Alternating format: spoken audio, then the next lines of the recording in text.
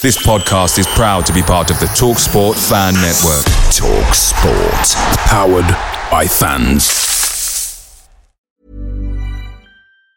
And there it is, that's as good as it gets on this stage. Nissan Townstar EV strikes again. It's an unstoppable van, unstoppable. Just fantastic. You can actually see the ProPilot technology in action. Effortless parallel parking. It moves with all the confidence that comes with a 5-year warranty. And with a bench full of all-star van experts, there's real strength in depth here. That's all-star quality. Search Nissan Townstar EV and visit your local all-star van centre to see for yourself. Terms and conditions apply. 5 years or 100,000 miles, whichever comes first. ProPilot is an advanced driver assist technology. Driver's responsibility to stay alert, drive safely, and control vehicle at all times. The TalkSport Fan Network is proudly supported by McDelivery, bringing you the food you love. McDelivery brings a top-tier lineup of food right to your door. No matter the result, you'll always be winning with McDelivery. Order now on the McDonald's app and you'll get rewards points delivered too. So that ordering today means some tasty rewards for tomorrow. Only via app at participating restaurants. 18 plus. Rewards registration required. Points only on menu items. Delivery fee and terms apply. See mcdonalds.com. It don't get any better than that! The Ginger Ninja! The Ginger Ninja! Top corner!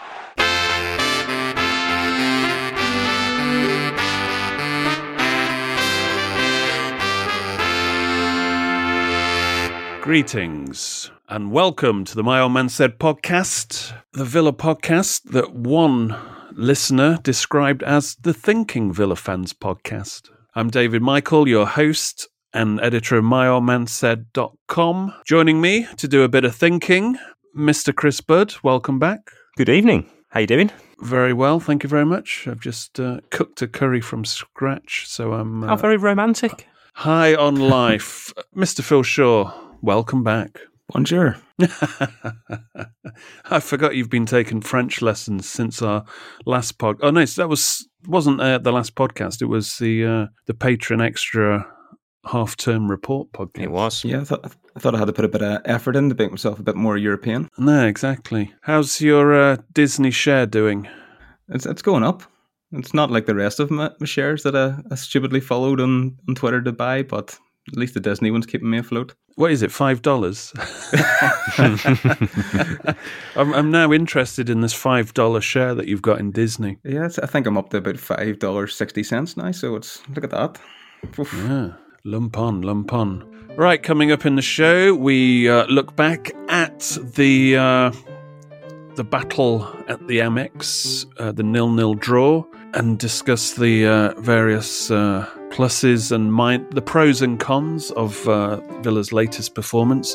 We'll also look at the latest Villa news that's doing the rounds, then get into the 3 points, which include the Premier League's diktat to social media platforms, a very unfortunate Zoom call, and also an interesting reason to ban a football match. And finishing off the show, after we discuss Villa's current situation and the Brighton game, we will be doing the under and overrated treatment on Mr. Steve Sidwell. I quite like this run of innocuous players that hardly played any games for Villa. There's been a few. Well, there's been many, isn't there? It's a trip down memory lane with a twist. First of all, Villa news. Jacob Ramsey has signed a new contract until 2025, which would be improved terms now that he's considered a fully fledged member of the matchday squad. I think that's his agent would have been saying, if he's replacing Barkley, we want at least Barkley's wages now. Mm-hmm. Jacob the Reaper Ramsey. Mm-hmm.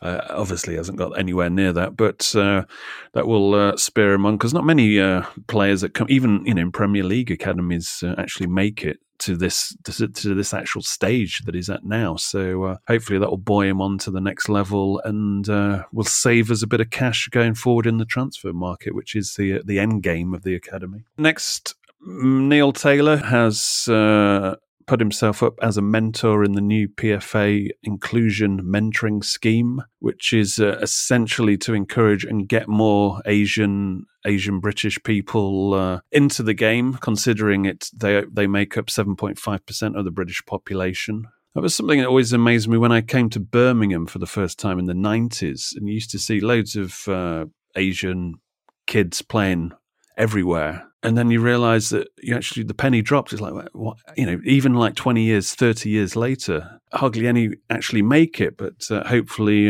this is more than a token gesture mentoring scheme, and it actually bears some fruit in the upcoming years. Also, just to give you the inside, the Villa Fan Consultation Group have a meeting in a week or so. I think it's more on the marketing side. The club are wanting feedback on their whole one account signing into the website, which covers, I think, your ticketing account, Villa TV, ordering merchandise, etc., etc. So if anybody's got any feedback on that, do drop me a line. Further afield, Ron Villar, ex-Villa centre-back, has retired from the game. He's aged 35 now, isn't he? I think ultimately injuries got to him, but, 35, when he was at us with his persistent calf problems, he'd have done well. You'd have said you'll do well to get to 35 and still play in the game. Yeah, never thought he was going to make it. Polystyrene Ron. Yeah, it was that Marshmallow Ron we used to call him on the podcast. And we also were very suspicious that he was moonlighting because he always seemed to disappear at Christmas. So we always thought he was like the Santa in some supermarket, whether it was in Birmingham or back in his home Netherlands. Or indeed Santa. Yeah, or maybe Santa. Yeah, that's a good point, actually. Santa Ron. What I didn't realise with old Santa Ron was he pretty much got divorced before he came to Villa.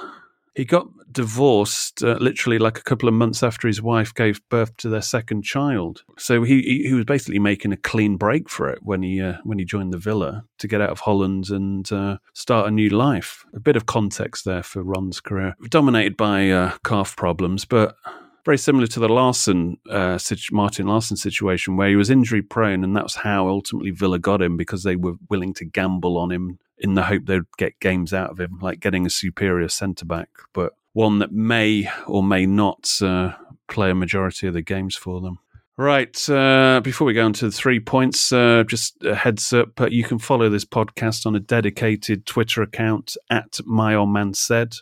And also join the Mad Few Facebook group if you want to discuss things with the other listeners of the show. The links to both will be in the notes to this show, but My Old Man Said is the Twitter account. Right, 3 points. First off, the Premier League last week issued a letter to Facebook and Twitter about the online abuse of players, and basically saying these platforms remain havens for abuse. The relentless flow of racist and discriminatory messages feeds on itself. The more it is tolerated by Twitter, Facebook and Instagram, platforms with millions of users, the more it becomes normal and accepted. Now, when I looked at this, I thought, well, the problem is society, not these platforms. I mean, they've started to act. I mean, you see it in the political sphere when, in the case of Donald Trump, where he's got banned. And there is obviously a problem with racism, which is, they're not creating the problem. Society, that is the problem here. And the thing is, I don't think you'll ever solve racism in its many different forms. It's more the accountability thing. I mean, there's never going to be a solution to it, but if people can only join these things by sort of like a photo of their driving license or a photo of their passport or something to set up an account, then you have that person, bang the rights. If they say anything like that, it's just like, report to Twitter look at it, or Facebook look at it and say, right, you've said this, we're passing on to the police to see if there's a case to answer. And especially on Twitter, though, I think that the whole idea that you can just sign up, I mean, they can track you eventually, obviously, but there needs to be a bit more of a criteria to sign up. Yeah, I mean, it's a similar thing to if, people have online banking, they have an online tax account, they have an online NHS account, things like that. And you have to go through certain criteria to get in, to get an account and then to get into your account. And I think that's, you shouldn't. That would help eradicate these sort of trolling accounts for people who, just go online to just dig into celebrities. And I just thought while the sentiment's correct, it just came across as if they were virtuous, beyond reproach. And the amount of problems in terms of inherent systemic racism within, the FA and the Premier League. And here they are kind of taking some higher tone with this letter. As they often do. Which, if I was Facebook or Twitter, who are obviously looking at this across the board, I'd just say, don't tell us how to run our business. Look at your own, look in the mirror, see how you're running yours. Or they'd say, well, what do you suggest? What do you suggest, and how? What are you doing to help this? I mean, you're right though in terms of it being a societal thing, because I think everybody's been online before and they've either poked fun at someone or it's certainly in football terms, you've been critical of a player or a manager or whoever. But I think there's ways to do it. Speaking of technology going wrong, point number 2. A Zoom call set up by the Chester FC fans group, which they own the club, do they not? They met for like a members meeting. I think it was 170 supporters were present, along with manager Anthony Johnson, who was there to stage a Q&A. And before that Q&A, imagine screen loads of squares of people in the Zoom meeting, and then suddenly there's a topless woman gyrating around in one of them, and it seemed that somebody hacked it with a porn video. The Cheshire Club's chairman, Andrew Morris, said, sadly, there were some people who obviously joined in with a different agenda than talking about the challenges of non-league football. He then added, he labelled the incident entirely unsuitable, but joked the club should see a surge of members. Great choice of words. Yeah, I don't know if you did that on purpose. In terms of Zoom meetings, I've got a Zoom meeting with PGMOL, Mike Riley, everybody's favourite VAR man, this coming week. So it'd be interesting to see if there's any pornography showing up in that Zoom call. Maybe plenty of tits at it. Oh, that's good. No comment. I can't say anything. I will report back in the Off the Record podcast show on the My Old Man Said Patreon podcast channel of what happened in the meeting, and if there was any pornography popping up. Point number 3. This is something that happened, at the end of last year, which went under our radar. A Chinese women's match was postponed over hair colour because players had to have black hair if they are to play in games. The Fujian Provincial Department of Education's rules are athletes are not allowed to dye their hair, grow hair long for boys, wear weird hairstyles, or wear any accessories. Otherwise, they will be disqualified from the competition. So, I mean, Villa would have had, pretty much every match suspended this season with Grealish's blonde highlights and Lansbury's top knot. I think Matty Target now might be okay. He's got a nice, sensible short back and sides going on. Not like the previous lockdown hair he had. Read with his Alice band. He's not got the looks, has he, to pull off an Alice band? What are you trying to say, bud? That he looks like Sherman from American Pie. Oh dear, this is horrible, this podcast. I mean, I think the Premier League should write a letter to whoever hosts this podcast, Acast, and say, look, you've got a responsibility here. You can't have people slagging off players left, right and centre and how they look. I don't know. It might work in the Premier League, actually. It might smarten up the Premier League if players were banned for stupid hairstyles, especially the Leeds team. I mean, There's some shockers there, aren't there? I'd bring it in just for Leeds, just to get them banned.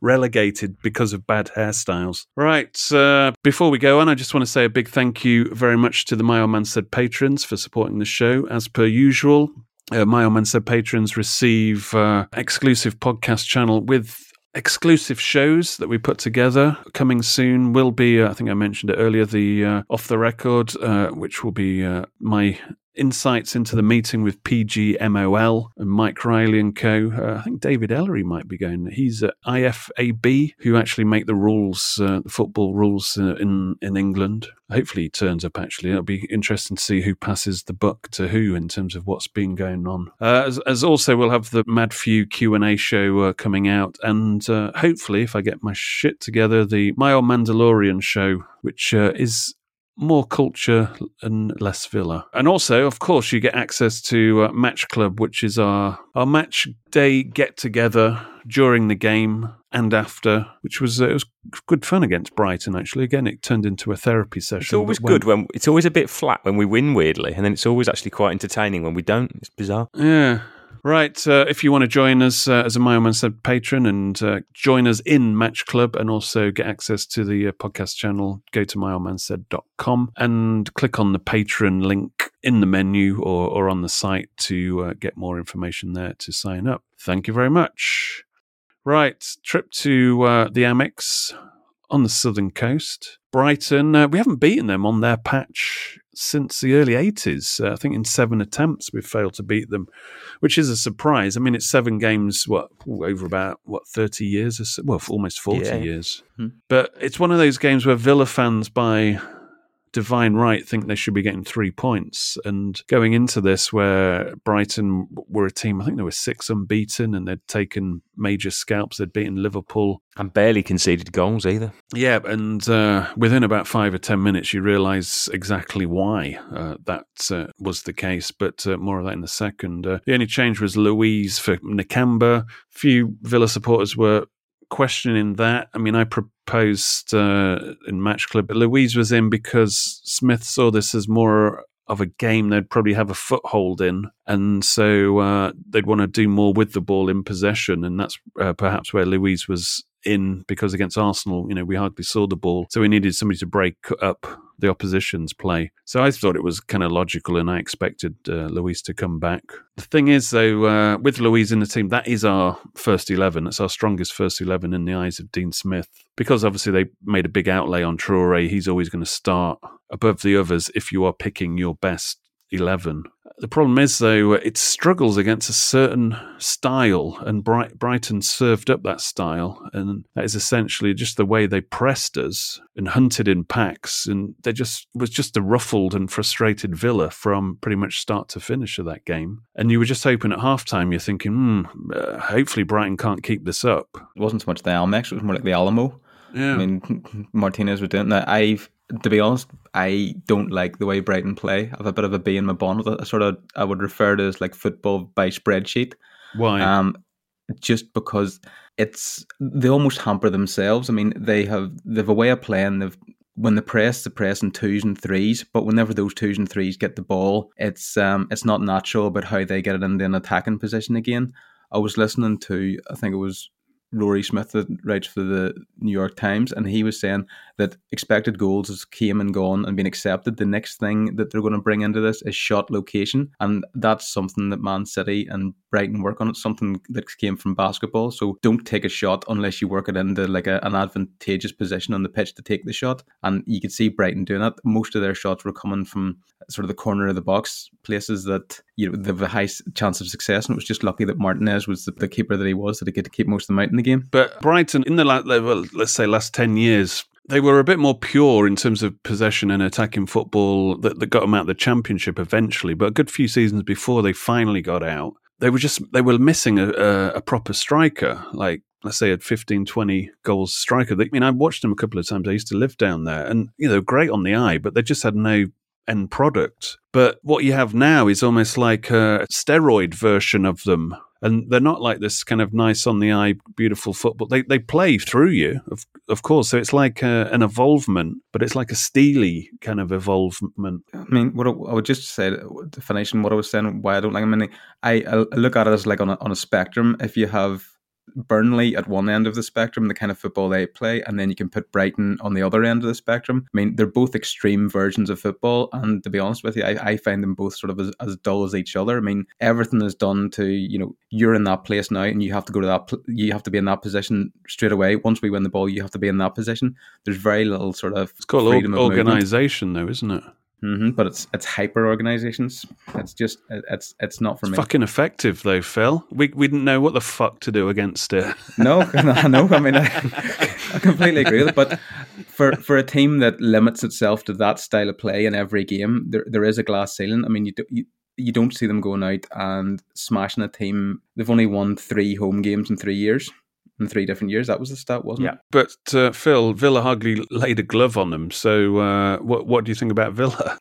if you hate them, I mean, despite the shade that Phil's throwing at them, they managed 26 shots. 9 of those were on target, as you just mentioned. Martinez did a good job. Outstanding saves, maybe 2. Yeah, there was, most of them were routine, and obviously goalkeepers are paid to do a job, i.e., make saves. But a couple of them were above and beyond. But Martinez, I think he's one of the best keepers in the league, no problem. But the problem was at half time, only thing I was looking at was, I hope these fuckers tire, because it was the same as against Leeds, where we just had no answer to it. And you think, well, actually, we can't fight fire with fire here, because we haven't got the players to do that. Grealish and Barkley, they need the ball, and they need, let's say, a little bit of time. And they need to be playing in front of a team, where they can do their little feints and their little dummies and, quick shot movement. But one thing you'll notice about Brighton, they played a lot of first-time balls, and they moved it through midfield very quickly when they got the ball. I mean, you could see it in the first 5-10 minutes, because Villa were trying to play out of the back.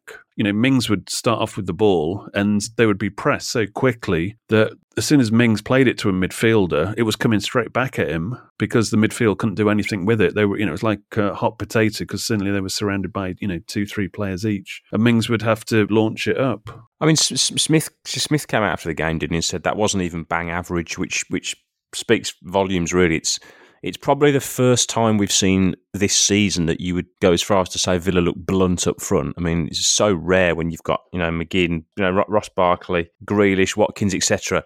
You always think we're in a game here. We can make something happen. Even the pundits at half time were saying, Villa haven't played particularly well, but you do fancy them to make some stuff happen in the second half. First 5 minutes, you thought, we might be growing into this, and then we never really got up ahead of steam.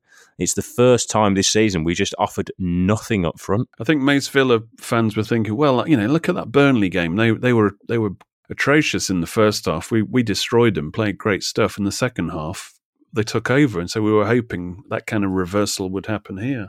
I mean, my view on Brighton is they're a well-drilled side. They have a plan. They stick to it. And against Villa, they executed that very well. I think that the bookies before the game had it on as like odds on for a draw, which you can kind of see why Brighton are where they are in terms of why they're not going up the league at rate of knots, because they don't, while they made chances, I still don't feel that they ever carried a threat. You always felt that, well, they might nick a goal, but they're not going to consistently tear us open because they don't have the goal scorer. But you also sort of see why, well, you look at the bottom 3 and you think, well, there's a reason these guys are not going to go down, because they've got more than enough to go to Anfield and win and get a point against a relatively informed Villa and beat Tottenham. And that's 3 points for a supposedly relegation threatened side against top 10 sides. But you're thinking if they had that striker, they would be comfortably mid-table, yes, no problem, because that shit is hard to play against. And as I said, Villa were completely ruffled and frustrated, which presented the situation. What does Smith have to do here to try to get a foothold in this game, which we never had, because, we, apart from a Barkley shot on target, that was it. And there it is, that's as good as it gets on this stage. Nissan Townstar EV strikes again. It's an unstoppable van, unstoppable. Just fantastic. You can actually see the Pro Pilot technology in action. Effortless parallel parking. It moves with all the confidence that comes with a 5-year warranty. And with a bench full of all-star van experts, there's real strength in depth here. That's all-star quality. Search Nissan Townstar EV and visit your local all-star van centre to see for yourself. Terms and conditions apply. 5 years or 100,000 miles, whichever comes first. ProPilot is an advanced driver assist technology. Driver's responsibility to stay alert, drive safely, and control vehicle at all times. Hi, I'm Daniel, founder of Pretty Litter. Cats and cat owners deserve better than any old-fashioned litter. That's why I teamed up with scientists and veterinarians to create Pretty Litter. Its innovative crystal formula has superior odor control and weighs up to 80% less than clay litter. Pretty Litter even monitors health by changing colors to help detect early signs of potential illness. It's the world's smartest kitty litter. Go to prettylitter.com and use code ACAST for 20% off your first order and a free cat toy. Terms and conditions apply. See site for details. Picture the scene. All of your mates around, you've got your McNugget share boxes ready to go. Partner this with your team playing champagne football. Perfect. Order McDelivery now on the McDonald's app. There's nothing quite like a McDelivery. At participating restaurants, 18 plus, serving times, delivery fee and terms apply. See mcdonalds.com. Yep. I mean, I know we've tried so many times to use the plan A, plan B cliche, but in the Brighton game, you saw that. I think the Matty Cash injury sort of changed the plan slightly, because I think he would have probably used 3 proactive subs if he hadn't had to bring Elmo on. But sometimes it's not about personnel, isn't it? Sometimes it's not about like for like. You think, well, you've actually got 11 very good players that we're happy with on the field, even if they're not playing well. It's about a change of shape, a change of approach. We didn't change our approach. It was nothing to do with like for like, was it? Because you looked at that bench and you thought, none of these are going to change this. There has to be some kind of systematic change here. Yep. Yeah. I said in Match Club it was a case of you need to go a bit old school. I mean, you need to change from Smith ball, the sort of setting traps and things like that. You can't set traps for Brighton because one player doesn't hold on to the ball long enough, because, like you said, it hot potatoes to the next one, so you can't really set a trap for them. So you should have been hitting it longer into the corners, getting runners after, just sort of play a bit of territory football for a while, just to knock Brighton out of that rigid sort of organisation, just something to disrupt it and get you up the field as well. I mean, I know I overuse the fucking saying of base camp, but it's set yourself. Oh, don't! I hate that saying. It makes me want to vomit. That's why I say it more, David, because I know it does. But it's that thing of give yourself somewhere, like a platform in the game to build from, and we never did, because I think we were so sort of the gaps were huge. I think to begin with in defence, we had you had your back four, and then the midfield would slot in quite tight, and we were compact at times, and that's why we were hard to break down, and that's fine. But then when you want to go and take the game to the opposition, your striker gets very isolated all of a sudden. Whereas actually sometimes when our defence stays deep, our midfield pushes up closer to the attack, we end up being quite easy to play through. So it's getting the balance right. Whereas Brighton, they managed to play through the phases of the field really well. We just didn't ever do that, because we never got the foothold in the 6 and the 7 positions with McGinn and Louise actually getting the foot on the ball and starting things off. It was always in the fullback positions. Invariably, Mings would get the ball from a rollout or a pass, and it'd either go to target and go long, or Mings would go long, and it would come straight back.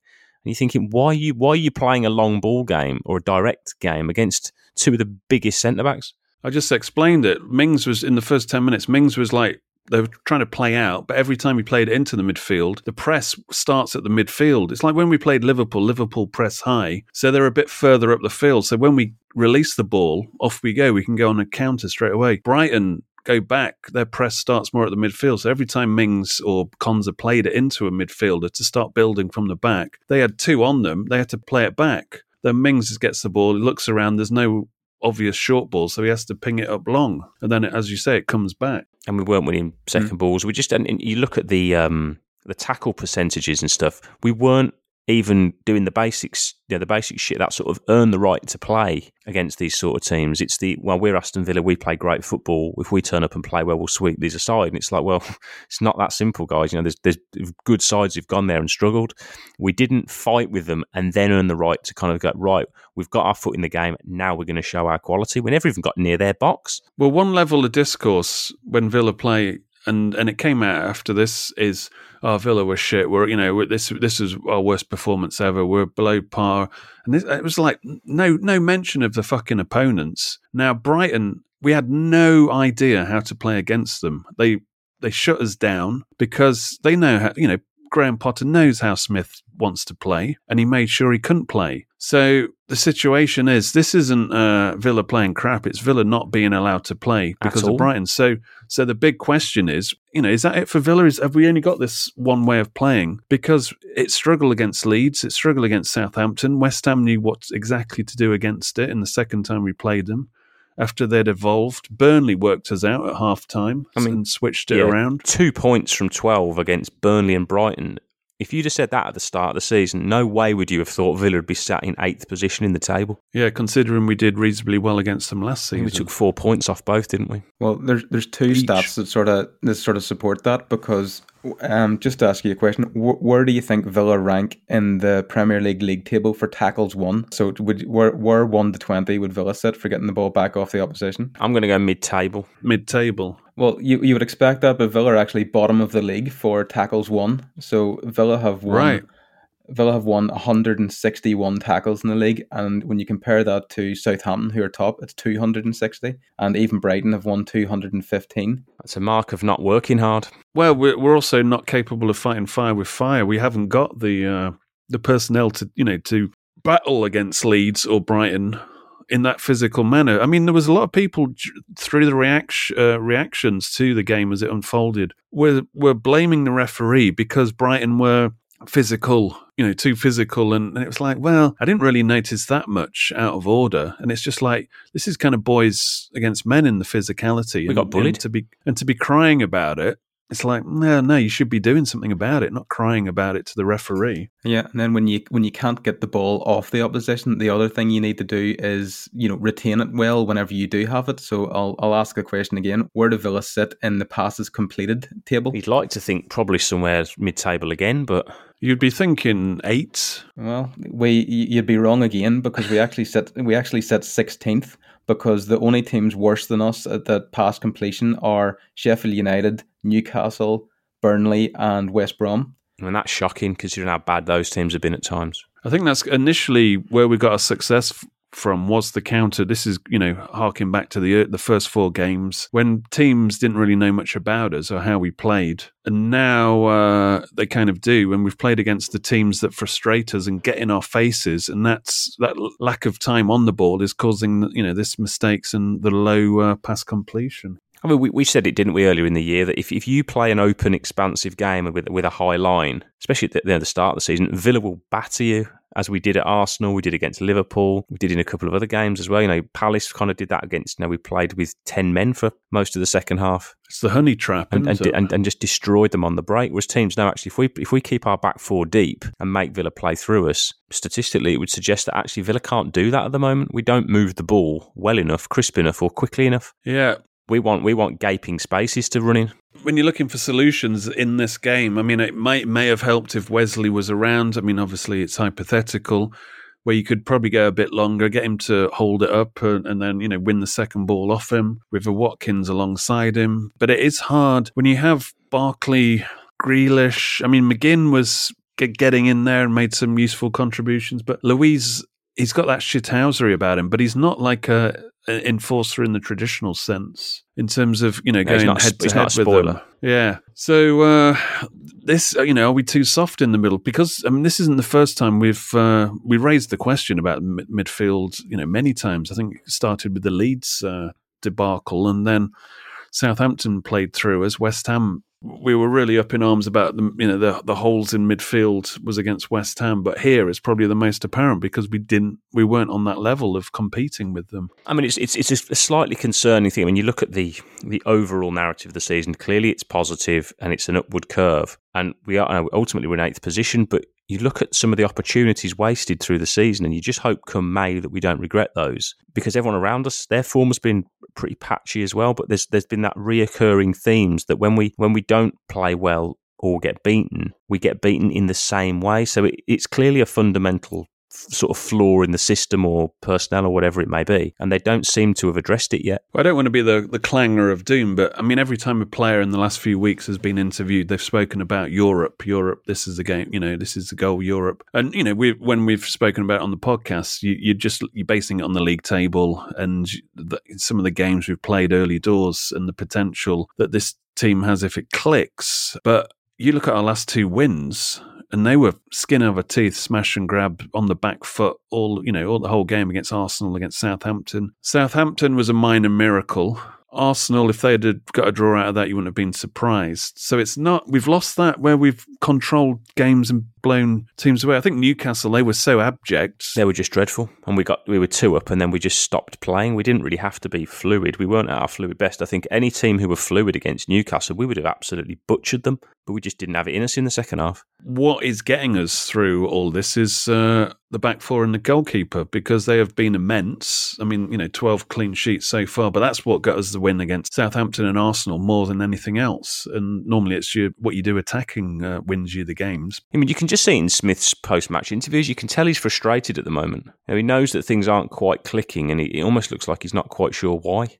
So what would you do? I mean, thinking about Grealish on the left is, we've seen games now where Grealish has been neutralised. And when you're on the left, you are limited where you can go. I mean, because you can't go left because you'll be off the pitch, obviously. And defensively, he has responsibilities. Yeah, so he has to be running. He's got to have space to run into and take players on. I mean, he's done, he's got out of like ridiculously impossible situations, and that's a testament to his skills. But at the end of the day, it's effectiveness. West Ham, they had a couple of players on him every time. Brighton, they had a couple of players on every time any Villa player got the ball. It was doubling up on everybody. It's the whole the concept of hunting in packs, as they say. Barkley's got a lot of criticism, but I mean, in terms of being effective, I mean, everybody loves stats now, and they'll use all the stats like key passes and stuff to hype out, how good Grealish is. But in terms of key passes, he didn't have one. I think the commentator said that's the first time for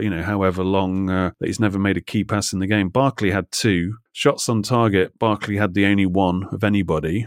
And then Barkley had more shots than any other player with 2. And Jack's only real key stat was, 1 shot. And in terms of pass completion, Grealish had the best with 81.3. But Barkley was better than any other midfielder as well. So I don't think Barkley had a particular bad game. It was just the ball was not getting... We weren't playing through them to the point where we get it to Barkley to actually do something with it and dictate play around their 18-yard box. We just weren't afforded that luxury. I mean, I thought there were probably 2, not necessarily obvious changes, but you look at our form over the Christmas period, and if Barkley's not doing it, no, well, not even Barkley, but anyone, if they're not delivering, they're not immune to just being hooked. And if he wants to go and kick water bottles, that's up to him.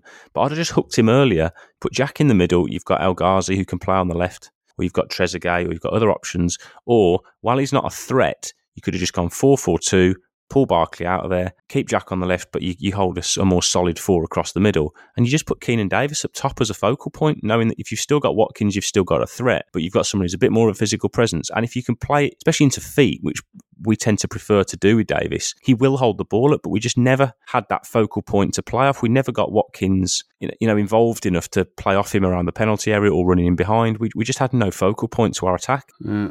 And we were playing so deep as well. We could never commit more than 2 or 3 players into their half at any one time, because the back 4 were pretty much holding the 18-yard line for long periods of the game, and then you'd always have one of McGinn or Louise not that far in front of them. I think the change needs to come from the lineup. I don't think you can just go out with our supposed best lineup in all these games. I mean, there's matches coming up that our best 11 lineup that Smith likes to play has weaknesses against a certain type of opposition. Let me ask you a question then to continue on your train of thought. Who are you selecting against Leeds? Against Leeds, I am putting Nakamba in, and I'm playing an extra midfielder. We could be without Matty Cash, so I'm thinking could it be time to go back to 3 at the back just for against Leeds to put an extra midfielder in Nakamba? And whenever Barkley came to Villa, one of the attributes that I would have thought about Barkley is I wasn't immediately thinking, Barkley will close down that opposition defence. It's not his game, so him being criticised overly for not closing down, you sort of knew what you were getting with him. I mean, Barkley's one of the outballs, so when he's just jogging back, I kind of expect that because it's not in his remit. I mean, you'll get more closing down from Watkins than you will ever with Barkley. And I feel like I'm jumping on the bandwagon by saying put Nakamba in because he's had 2 decent games. I mean, he's all we have. I mean, I haven't seen enough of Sanson. He's looked tidy when he's come on, but I haven't seen him like put a slide tackle in or something like that there. And against Arsenal, Nakamba made more tackles than any other player in the Premier League that weekend. So, we know he's got tackles in him. So teams that play high energy need disrupted, and Nakamba can disrupt teams. Hopefully he doesn't disrupt Villa when he plays, but he can disrupt other teams. Yeah, I'd almost treat it a bit like how we did against Leicester in the Cup, where you could play a back 3 with wing backs, because Matty Targett can play as a good wing back. You could probably play Elmo, and he's not bad getting forward, and then you play a much more solid 3 in the middle, and you'd almost maybe even play Jack off Watkins in a more free role.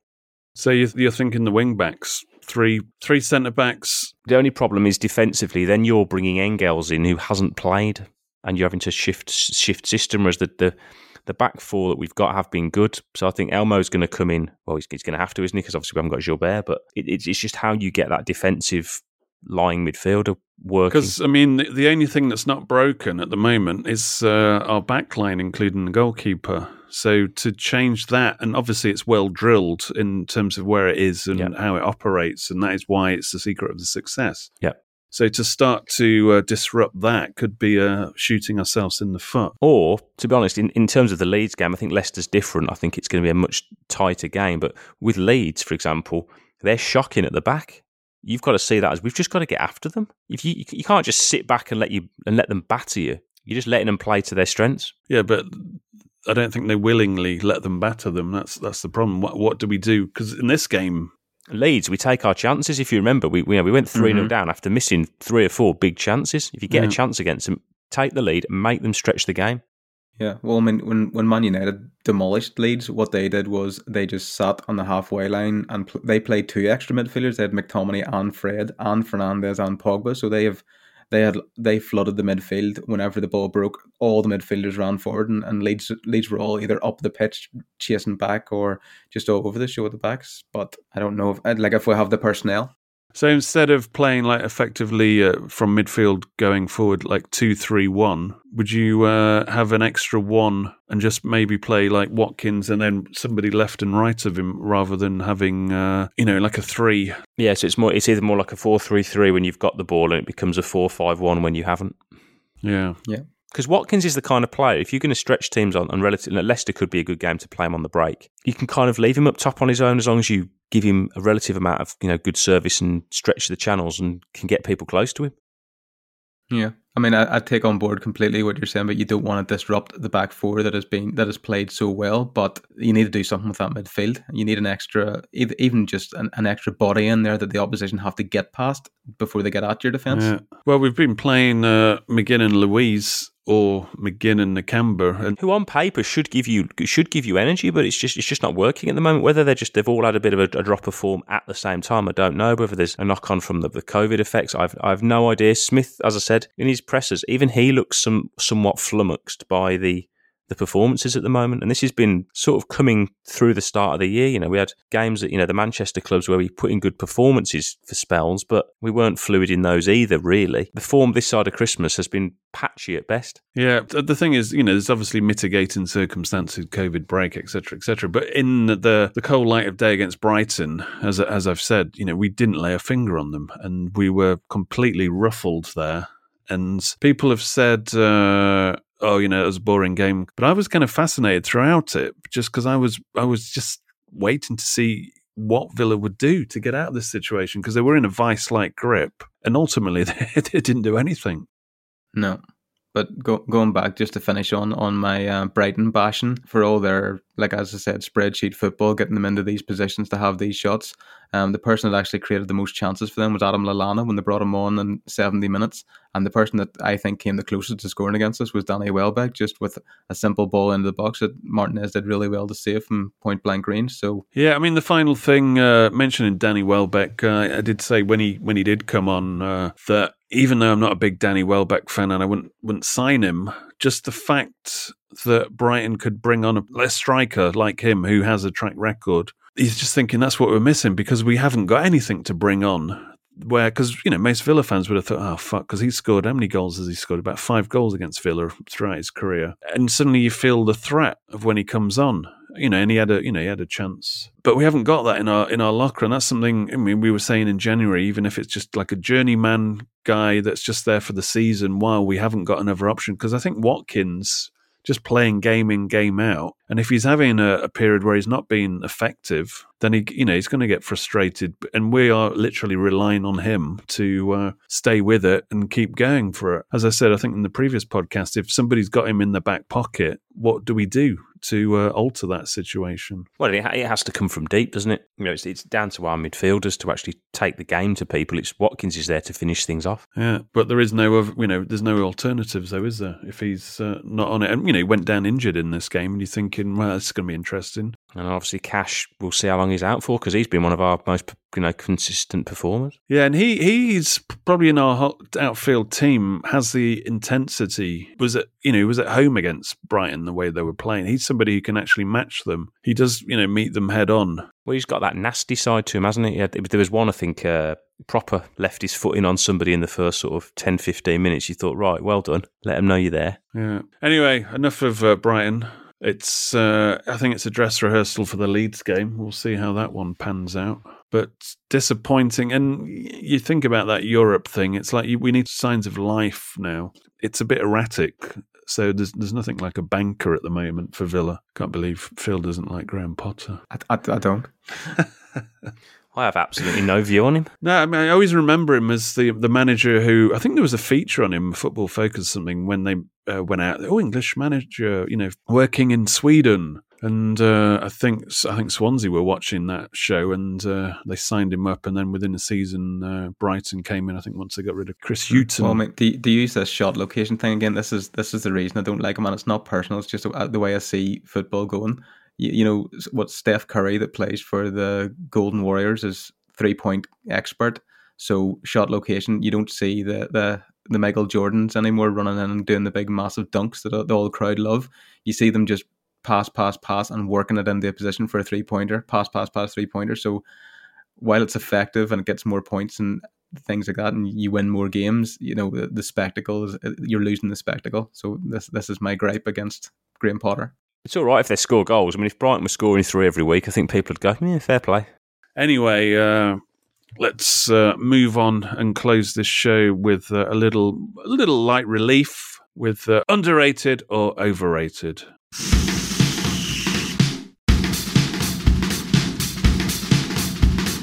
This week's subject, Mr. Steve Sidwell, who played for Brighton after Villa. Well, he had a loan spell once upon a time before he came to Villa at Brighton. He had a loan spell with so many clubs when he was at Arsenal. He was in the Arsenal Academy, which was quite a successful academy. I think Lansbury came out of that. A lot of players actually made it, which is unusual normally for an academy. Made his name really at Reading when they were a top-tier team. Chelsea got him on a free. So why did Villa sign him? Well, it was hyped, wasn't he? Essentially, it was the age-old thing. You see it all the time, where sort of a relatively new up-and-coming English player has a good season at a small club, and then they get the so-called big move where he went to Chelsea, didn't quite work out, and then went to Villa. Yeah, what is it about Villa and getting Chelsea midfielders? Well, how much was he? Was he 5 million? That's what off the figure that pops off the top of my head. And I think we were thinking, this could be a great buy. Because, if we could get him firing, absolutely. Because he turned Reading. He was like one of the main men at Reading when they were a top tier team, and nobody expected that to happen. And we were, in the O'Neill years, I've always said it, I think we'd have got into the Champions League, no doubt, maybe even challenged for the title, if we had like a Steven Gerrard-y all-rounder midfielder and a 20-goal striker. I think that was the only two elements we were missing. So here's one player that, if he lived up to his hype, potentially could have been that man, but he was pretty much an outsider throughout his Villa career. It just never worked out for him, did it? I don't think he was particularly... In the end, it turned out he wasn't particularly fancied by O'Neill. Well, he was. He ended up in that big pile of O'Neill signings, which were on big wages. Your Habib Beys, your Marlon Howards, Rio Coker became an outcast as well. Zach Knight, players that frankly weren't good enough and probably needed better vetting before they were bought. I'd agree with that. You were saying about Chelsea players, he was definitely more Drinkwater than Barkley, although people are starting to consider Barkley as another Chelsea flop midfielder. Chelsea must be like bakers and loaves and Drinkwater the loaf. What would Sidwell be? Would he be like a tiger bread or something with his colour? Chelsea bun. Sausage roll. Chelsea bun. I don't know. I think the only cherry on top was that goal in, was it 27 seconds against Everton in the infamous 3-2. Oh, Luke Young, here we go. Have a go, Stevie! Oh, yes! Get in there! Stevie Sidwell! It don't get any better than that! The Ginger Ninja! The Ginger Ninja! Top corner! Oh, you beauty! I've only just digested my pie. 33 seconds. Oh, fantastic! What a strike! Yeah, almost whenever that annoys me about some of these players more, whenever they do show what they have in the locker and you only see it maybe fleetingly once every, well, for Villa, maybe only once you've seen it. You just think to yourself, well, where have you been? You could have came to the party a lot sooner, because there was room to get into the team there. I mean, Rio Coker didn't, he didn't really perform for us week in, week out. Petrov has his fans, but you could have got into that team if you had got into a rich vein of form. Yeah, I think the opportunity was there for the Ginger Ninja to get into the team, and half of it's at his feet, half of it's at O'Neill's. I mean, he was somebody who would stick to the same 11 as well and make these buys, and you think, oh, this is part of his plan, and then they would be on the sidelines, and you'd never see them again. When Villa were trying to get rid of him, he'd agreed twice to join Wolves. And then it was a bit like your guy, was it Joe Bryan, whenever he was having the medical at Wolves, Fulham rang and he went to Fulham. Well, his family were down in London, weren't they, at the time? And he had said that he was quite as much as he was earning a lot of money at Villa, he wasn't happy at Villa. I think his son had been, was it meningitis? His son had been diagnosed with. So he had a lot of stuff going on off the field, and it just never happened for him. I'd imagine he thought, you know what, I've got the opportunity to go back to London where my family are. I'll take the move there. I don't want to stay in the Midlands. So it's just a shame that we never saw the best of him for probably any number of reasons. It just didn't work out. Fulham got a bit out of him, but I think his best spell of his career was at Reading, and he never really progressed from there ultimately. No. I don't know if you caught the story about him talking about Emile Heskey and Martin O'Neill almost coming to blows during Villa's game against Crystal Palace when Palace were in the Championship. I think it was a cup game. Villa played Crystal Palace away. I think it was an FA Cup game because they was in the Championship at the time. Half-time, we come in and Emile Heskey, listen, great player, lovely lad, quiet, but strong as an ox, and this was proved at this half-time team talk. Wasn't having the best of games, and Martin O'Neill was just on his case. Emile, you need to hold the ball up, you need to do this, you need to do that. And all of a sudden, I kept looking over in the corner at Emile, and he was just sort of getting angry, and the watery eyes just sort of come, and that's when you're thinking this is going to switch. All of a sudden, that was it. He was up, trying to get to Martin. Big James Collins, Ginge, he jumped on him. Richard Dunn, who was big enough, he jumped on him. Stan Petrov tried to get in the way. He dragged them basically across the dressing room to get to Martin O'Neill. Martin O'Neill was behind. Did he have a little go back? Martin was behind Seamus. Seamus. His real name's Jim, but he likes to be called Seamus. He was trying to sort of duck and weave behind him. Obviously, then it's all calmed down, but it's just heat of the moment stuff. Emile Heskey, as strong as an ox. It's a shame he didn't play like that when he was on the pitch. No, I can't believe Martin O'Neill gave Emile Heskey a bad time. I thought he was like the chosen one for O'Neill. Yeah, he had him at Leicester before that, and that's what I can't believe that he would give him a continuously bad time to the effect that the gentle giant that is Emile Heskey would actually get up and try to run through half the Villa team to get his hands on O'Neill. But anyway, that's for another overrated or underrated Mr. Heskey. I mean, the thing about Sidwell, I mean, where is he now? We see him pop up as a pundit now, and he's academy coach. Where is he? Is he at Brighton, or is that finished now? He certainly was at Brighton, yeah, and obviously does the TV stuff where I think he's all right actually on the telly. Yeah, he told a fetching story when he actually retired. He broke down and cried when he decided to call it a day from football. And he was married to his childhood sweetheart, and he said, I'd been with my wife since we were kids at school, and she'd never seen me cry ever. And then he mentions like he was kind of welling up at his wedding and the birth of his 4 kids, but he never cried. But then one day, I think it was near the end of the season when he was at Brighton, his wife was in the bath. Too much information, I think. Then he sat on the floor next to the bath. He says, we locked the door because we didn't want the kids coming in. Ooh-ah. And then the conversation got going and it all opened up. And that's when he burst out crying because he decided there and then that that was the end for him for football. He said, in a way, I wanted the tears to appear. It was good. It was real relief. Once it happened, I accepted it. That was it. I was done as a player. But it's not as if he had all this glory and it's one of those stop-start careers, wasn't it? Where you thought, well, yeah, I guess the end. Let's crack on with life. It's not as if it's like, oh shit, I'm not playing in the Champions League anymore. Yeah, he's certainly not a player that goes down as like a legend anywhere. Possibly at Reading they'll have fond memories of him, but he's had very little affinity with any one club. Yeah. So let's get out of here. Underrated or overrated? I think this is the Philip Sendros effect again. It's another over, unfortunately. Yeah, definitely overrated considering what we thought we were getting. I suppose what Chelsea thought they were getting as well from Reading, and then we thought, maybe, again, very like Drinkwater. It's if we can get a tune out of him. Yep, get a tune out of him, but we didn't. Yeah, this is a firm overrated, actually, because good money. You can put blame at O'Neill's feet, but ultimately, as we said, there was a place for a top Sidwell to break into. When we signed him, we thought he's got a chance here of actually changing this team and actually making Villa his definitive club here. Because we were going places at the time. We just needed one or two players, i.e. a midfielder, just to get us up a level. And he was the guy that we invested around 5 million on, and it didn't pay off. So, and apparently the best wages he'd ever had in his career. Yeah, so has to be 100% overrated in terms of Villa. Right, thank you very much for listening. Please do follow the show on Twitter or join the Mad Few group, as I mentioned earlier on, and subscribe to the podcast. We're going off to record some extra shows and get ready for the new week. Next up, Leicester City. They're a team that we've had our moments against last season. They slaughtered us in the league, but twice. We've beaten them a couple of times within the last year, so it's an interesting contest. Right, until Leicester, it's goodbye from me, and it's goodbye from them. Goodbye. Goodbye.